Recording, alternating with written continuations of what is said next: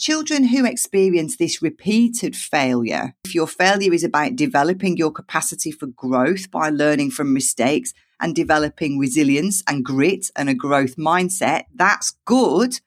But if you're experiencing repeated failure and your capacity for growth is limited in some respect, that's not a great experience because you're just not able to achieve the positive outcome in the first place. Welcome to the School Behaviour Secrets podcast. I'm your host, Simon Corrigan. My co-host is Emma Shackleton, and we're obsessed with helping teachers, school leaders, parents, and of course students when classroom behaviour gets in the way of success. We're going to share the tried and tested secrets to classroom management, behavioural special needs, whole school strategy, and more, all with the aim of helping your students reach their true potential. Plus, we'll be letting you eavesdrop on our conversations with thought leaders from around the world, so you'll get to hear the latest evidence-based strategies before anyone else. This is the School Behaviour Secrets podcast. Hi there, my name's Simon Corrigan, and welcome to another episode of School Behaviour Secrets, hot off the presses.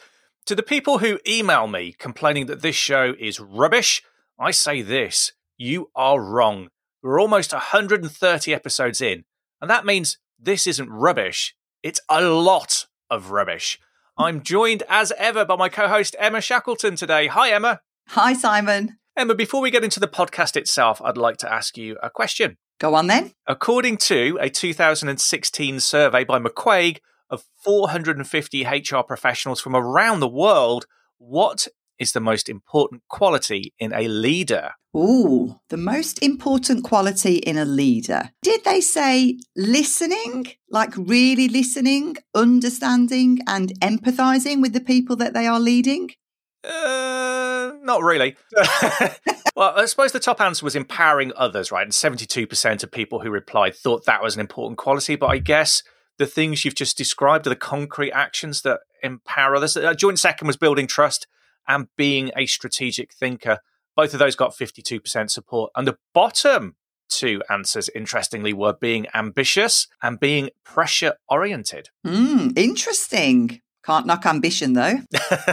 How is this related to our podcast today? Okay, so that's a fair question. Today, we're going to be exploring the executive functions. And when we talk about the executive functions, we're talking about the executive in terms of the people or the group in charge, like the government or a company having a leader, like a chief executive officer. And we'll be talking about what these higher order functions are and how they impact on a student's behaviour in school. That sounds interesting. But before we kick off that conversation, I just wanted to ask our listeners a question. Are you finding this podcast helpful or valuable in any way? If the answer is yes, then please spread the word to other podcast listeners. You can do that by leaving us a rating and review. It'll take you less than a minute. And when you leave us a review, it tells the podcast algorithm gods to share school behaviour secrets with other listeners too, helping other teachers, school leaders and parents get this information. And that helps more children in more classrooms. It's time to take a deep breath, close the bedroom door, lift up our tops, look candidly in the mirror, and prepare to squeeze those muffin tops we call behaviour. So first things first, we need to talk in more detail about what we exactly mean by executive functionings. What are they? So there is actually no correct definition of executive functions. It's a very loosely defined term. So what you think an executive function or a set of executive functions is kind of depends on which experts you listen to. If you get 5 experts in a room and ask them to list the executive functions, you'll get 5 different lists. So there's no right or wrong answer. Okay, so no concrete list, but they do have a common theme. So they're generally planning and self-regulation skills, bigger picture skills. So imagine the political executive, the government. It tells people below them what to do. It doesn't build the roads itself. It sets out a plan and gets companies and authorities to carry out its actions and actually pour the tarmac. It's in charge of giving the orders. Our brain's executive functions are the same. Yeah, another way of thinking about it, another metaphor here is that of the air traffic controller. They have to manage the aeroplanes taking off and landing on all the different landing strips and the runways. And then sometimes they need to prioritize which airplane needs to come down first because they might be lower on fuel. And they focus on the job of getting those planes up and down safely. And they have to do that without becoming distracted. It's not flying the planes themselves, it's managing the planes taking off and landing. Okay. So here are some examples of important executive functions for students in school and teachers. And that's important because some conditions can affect our executive functions, and therefore that will affect the way that we behave. Yeah. So when you think about kids with, say, ADHD in particular, that's a condition that can be thought of as an executive functioning disorder, which means it's a condition that particularly impacts on how well a child's executive functions work, because a lot of the executive functions are kind of exist in the brain in the prefrontal cortex, and ADHD has a significant impact on the prefrontal cortex. The same can be said of children who have a background of trauma. And there are other conditions too, like autism, which can also impact on executive functioning. The thing we have to remember here is every child is different. You can get two children with ADHD in a room, and how ADHD affects their executive functions will differ from child to child. So we can't lump everybody together. We have to treat every child as an individual. Yeah, of course. So whether or not there is an underlying condition, one of the executive functioning skills that can be affected is our ability to prioritize.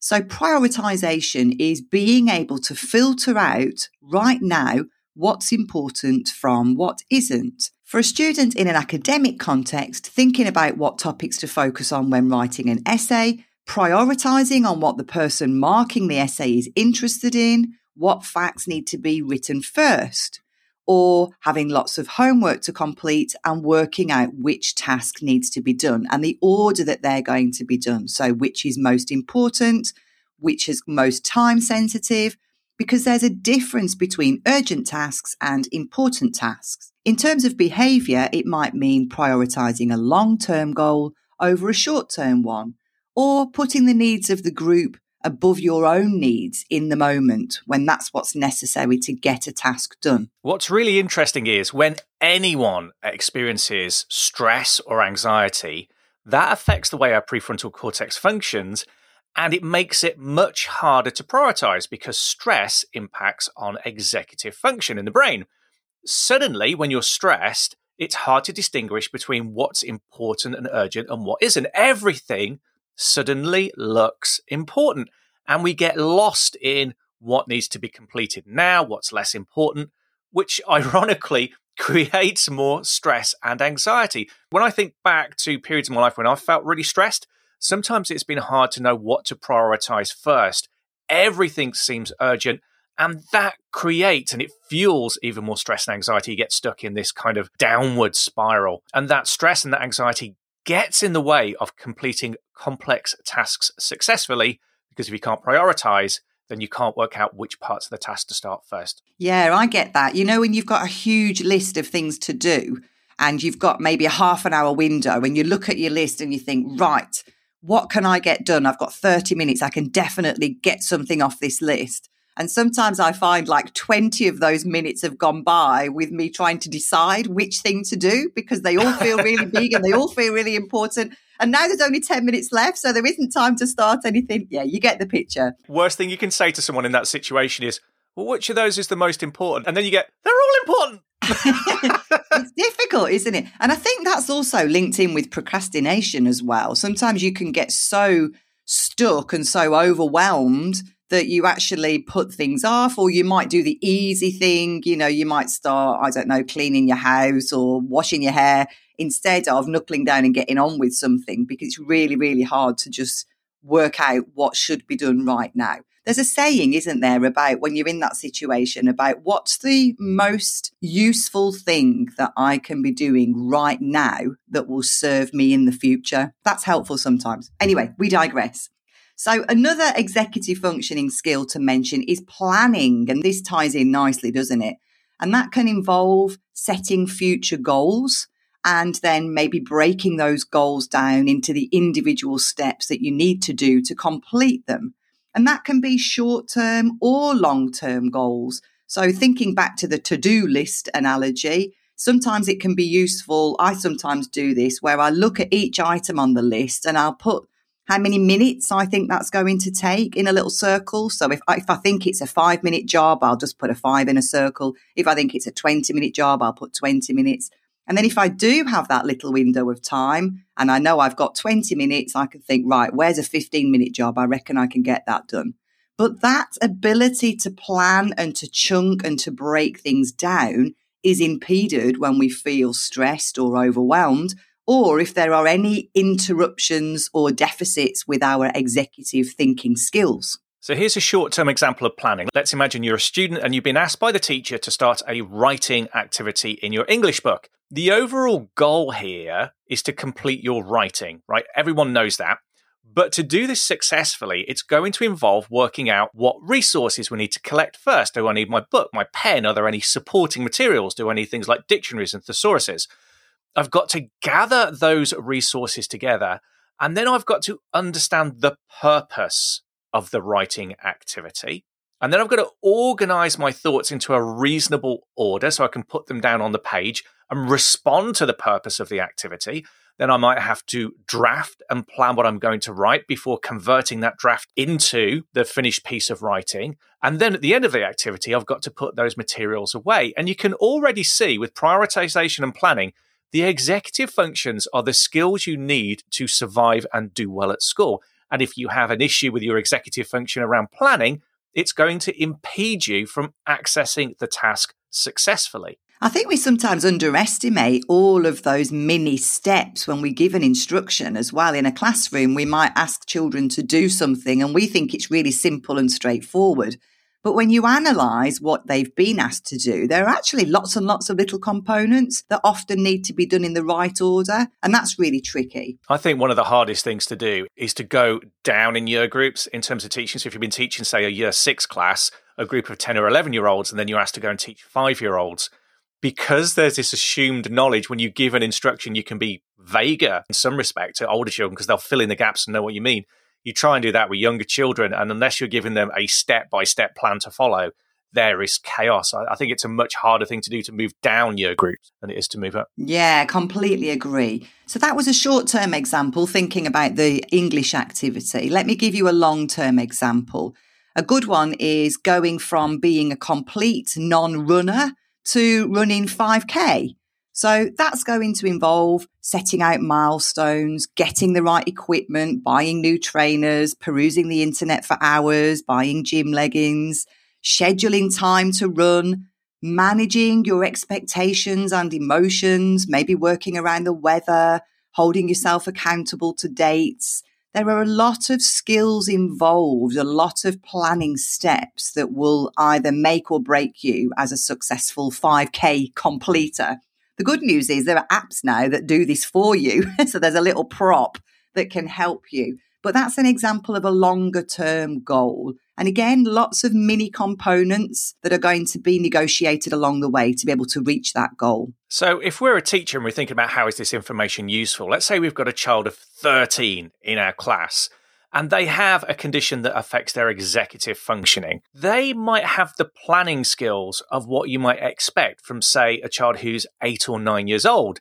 And if we're communicating and giving out activities that are structured in a way that relies on planning skills of a 12 or 13-year-old, that means the child is going to have difficulty accessing the task. And then what you're going to get from the child is frustration or annoyance, or you might just see them drop off the task and you see off-task, low-level behavior. Or you might even see some element of shame here. And all these things are avoidable. So these are important things for us as teachers and teaching professionals to think about, because if we're not doing that effectively, then we're preventing our children from accessing the task. Yeah, so the next executive functioning skill that we're going to think about is your working memory. And that is your ability to hold and juggle information to solve a problem or to complete a task. So in school, this might look like holding information from column to column as you complete a complicated maths multiplication problem, or combining different pieces of information given to you by the teacher to culminate that into a written piece of work. And again, just as with prioritization, just as with planning, the more stress you experience, the more anxiety or overwhelm you're experiencing, the more you'll find it difficult to access the executive function of working memory. Stress decreases our ability to access executive function. And I call this the crystal maze effect, actually. And that's where you see people, they go into a room, they've got 1 minute to solve a problem that if there was no time limit and there was no pressure, they'd be perfectly able to read the instructions and complete the task. Put that pressure on them, and then suddenly being able to juggle bits of information and solve problems becomes much more difficult. And working memory, it's worth bearing in mind, is often significantly impacted in children with ADHD. Yes, so for those students, it really is a big effort to access their working memory. And that's why they so easily fall off task. Or their working memory is a significant barrier to them achieving success with the task at all. And children who experience this repeated failure, now don't forget some failure can be good. And if your failure is about developing your capacity for growth by learning from mistakes and developing resilience and grit and a growth mindset, that's good. But if you're experiencing repeated failure and your capacity for growth is limited in some respect, that's not a great experience because you're just not able to achieve the positive outcome in the first place. So success here involves structuring the task to make the task challenging, like it is for all of the other children, but also making sure it is achievable. Another executive function that we'd like to look at is self-regulation. Self-regulation is one of the key executive functions, especially when we think about children and behavior. Most people think about emotional regulation when they think about self-regulation, but there's all sorts of aspects of regulation. You might need to regulate your senses. You might need to regulate cognitive demands. You might need to regulate your attention. So it's an important aspect of children surviving and doing well in school. And self-regulation is different from self-control. So self-regulation is having awareness in the moment and being able to monitor what's happening inside your body and recognize emotions from physical sensations and noticing that they're growing stronger, that they're threatening to overwhelm you, and then taking action proactively before you find yourself being completely overwhelmed, becoming very, very angry. Instead, it's about taking action before you reach that state. Self-control is, now I'm angry, now I'm super anxious, now I'm overwhelmed. What do I do? And trying to manage that situation once you're in it. Now, self-control is a terrible way to try and manage very strong emotions. So self-regulation is the key to not being in those difficult emotional states in the first place. And really, what you're talking about here also includes elements of self-monitoring. So to know whether the strategy you are using is working or not. So if you're feeling anxious about an important exam and you're trying to manage that anxiety with mindful breathing, self-monitoring tells you whether that strategy is being effective or not. Then you can answer the question, do I feel calmer? If yes, carry on with that strategy. If no, maybe I need to switch to something else, whatever that might be. And this allows us to change course when we need to and not get stuck following an unsuccessful approach. And obviously, self-regulation is massively important for success in schools. If children are feeling anxious or worried or frustrated, they need to be able to productively regulate those emotions. And when they don't, then they often find themselves in trouble or excluded. So such an important part of the executive functions. And the last executive function we're going to look at is our ability to manage our attention. And this means being able to filter out distractions and focus our attention on an important task. So if you imagine a child in the classroom, they've got their book, there are lots of distractions around them. They're able to block those out and focus entirely on the task. And there's a myth actually that people lose focus or lose attention, and that's not actually true. Our minds are always focused on something. It's just that our attention drifts from one thing to another. So when we talk about focusing our attention, what we actually mean is we're holding our attention in one place and not letting it wander off onto something else. Well, back to self-monitoring. When we notice that our attention has moved on to something else, we're able to draw it back. Managing attention is essential for doing well at school because there are just so many distractions in a classroom. If you're sitting there trying to do your work, there are conversations that other children that are having that are pulling your attention away.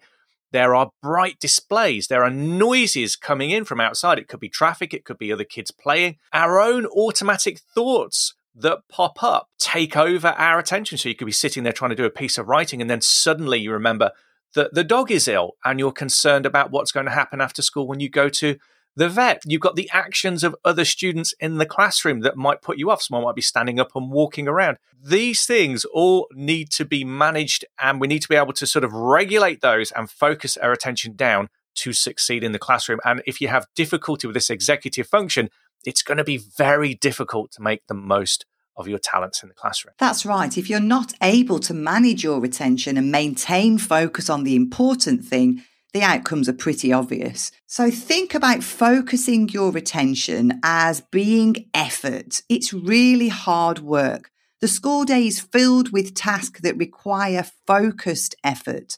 You're going to get tired very quickly. Every academic task is going to feel like an uphill climb if managing attention is something that you're struggling with. And again, there are a range of conditions that can affect how you manage your attention or how well you manage your attention, such as ADHD and having a background of adverse childhood experiences or being affected by trauma. And what we need to do is support those children in a way where we aren't judging their difficulties to hold attention as a character flaw. We're not saying that they're weak in some way or they're making bad choices. Understanding that that difficulty to hold attention might be because there's an underlying difference with the way their brains are wired or the chemistry in their brains. And we need to think about how we, as adults, acknowledge that and then compensate for it or give them the tools that they need to compensate for this difficulty.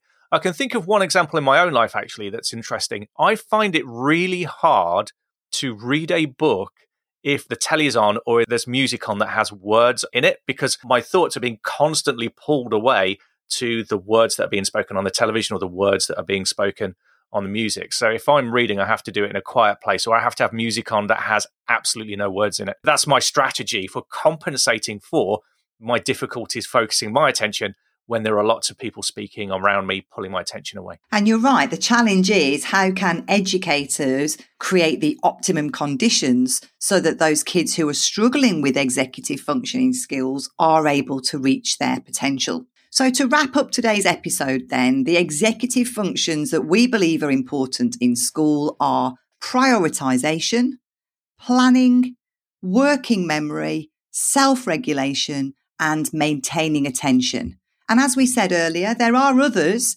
You can consider being able to think flexibly, an executive function, for example, or inhibiting desires, or metacognition, or multitasking. There are lots of others too. And that's all we've got for you today.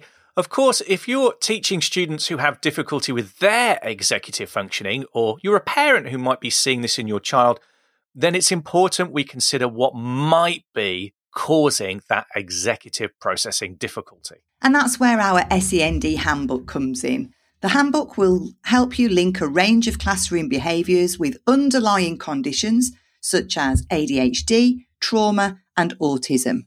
We feel that it's important to understand the deep underlying causes of children's behaviours, and we've made this guide completely free. The idea here isn't for teachers to try and make a diagnosis because we're not qualified to do that, but if we, as classroom practitioners, can link the behaviours we're seeing in our classrooms to possible causes more quickly, it means we can get the right help in place and get early intervention strategies in place to support the kids.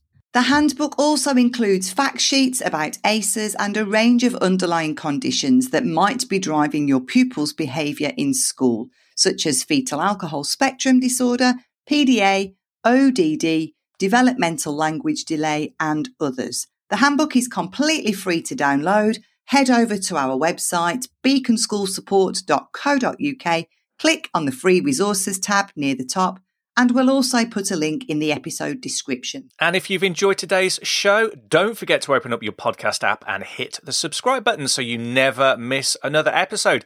And to celebrate subscribing, well, why not create your own Frankenstein's monster from sausages, burgers, and cocktail sticks? Simply fashion together the sausages into a rough body shape, using the cocktail sticks to hold the meat together, and pop a round burger on top as a head shape. Decorate using your favourite condiments, perhaps 2 drops of mayonnaise for the eyes and a swirl of mustard for the mouth. Be creative before you plug in electrodes and pump high voltage electricity into your beautiful new creation.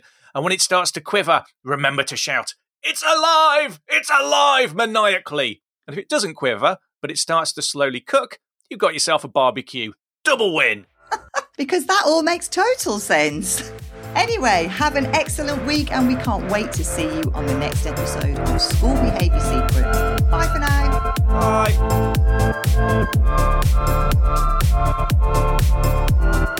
Bye.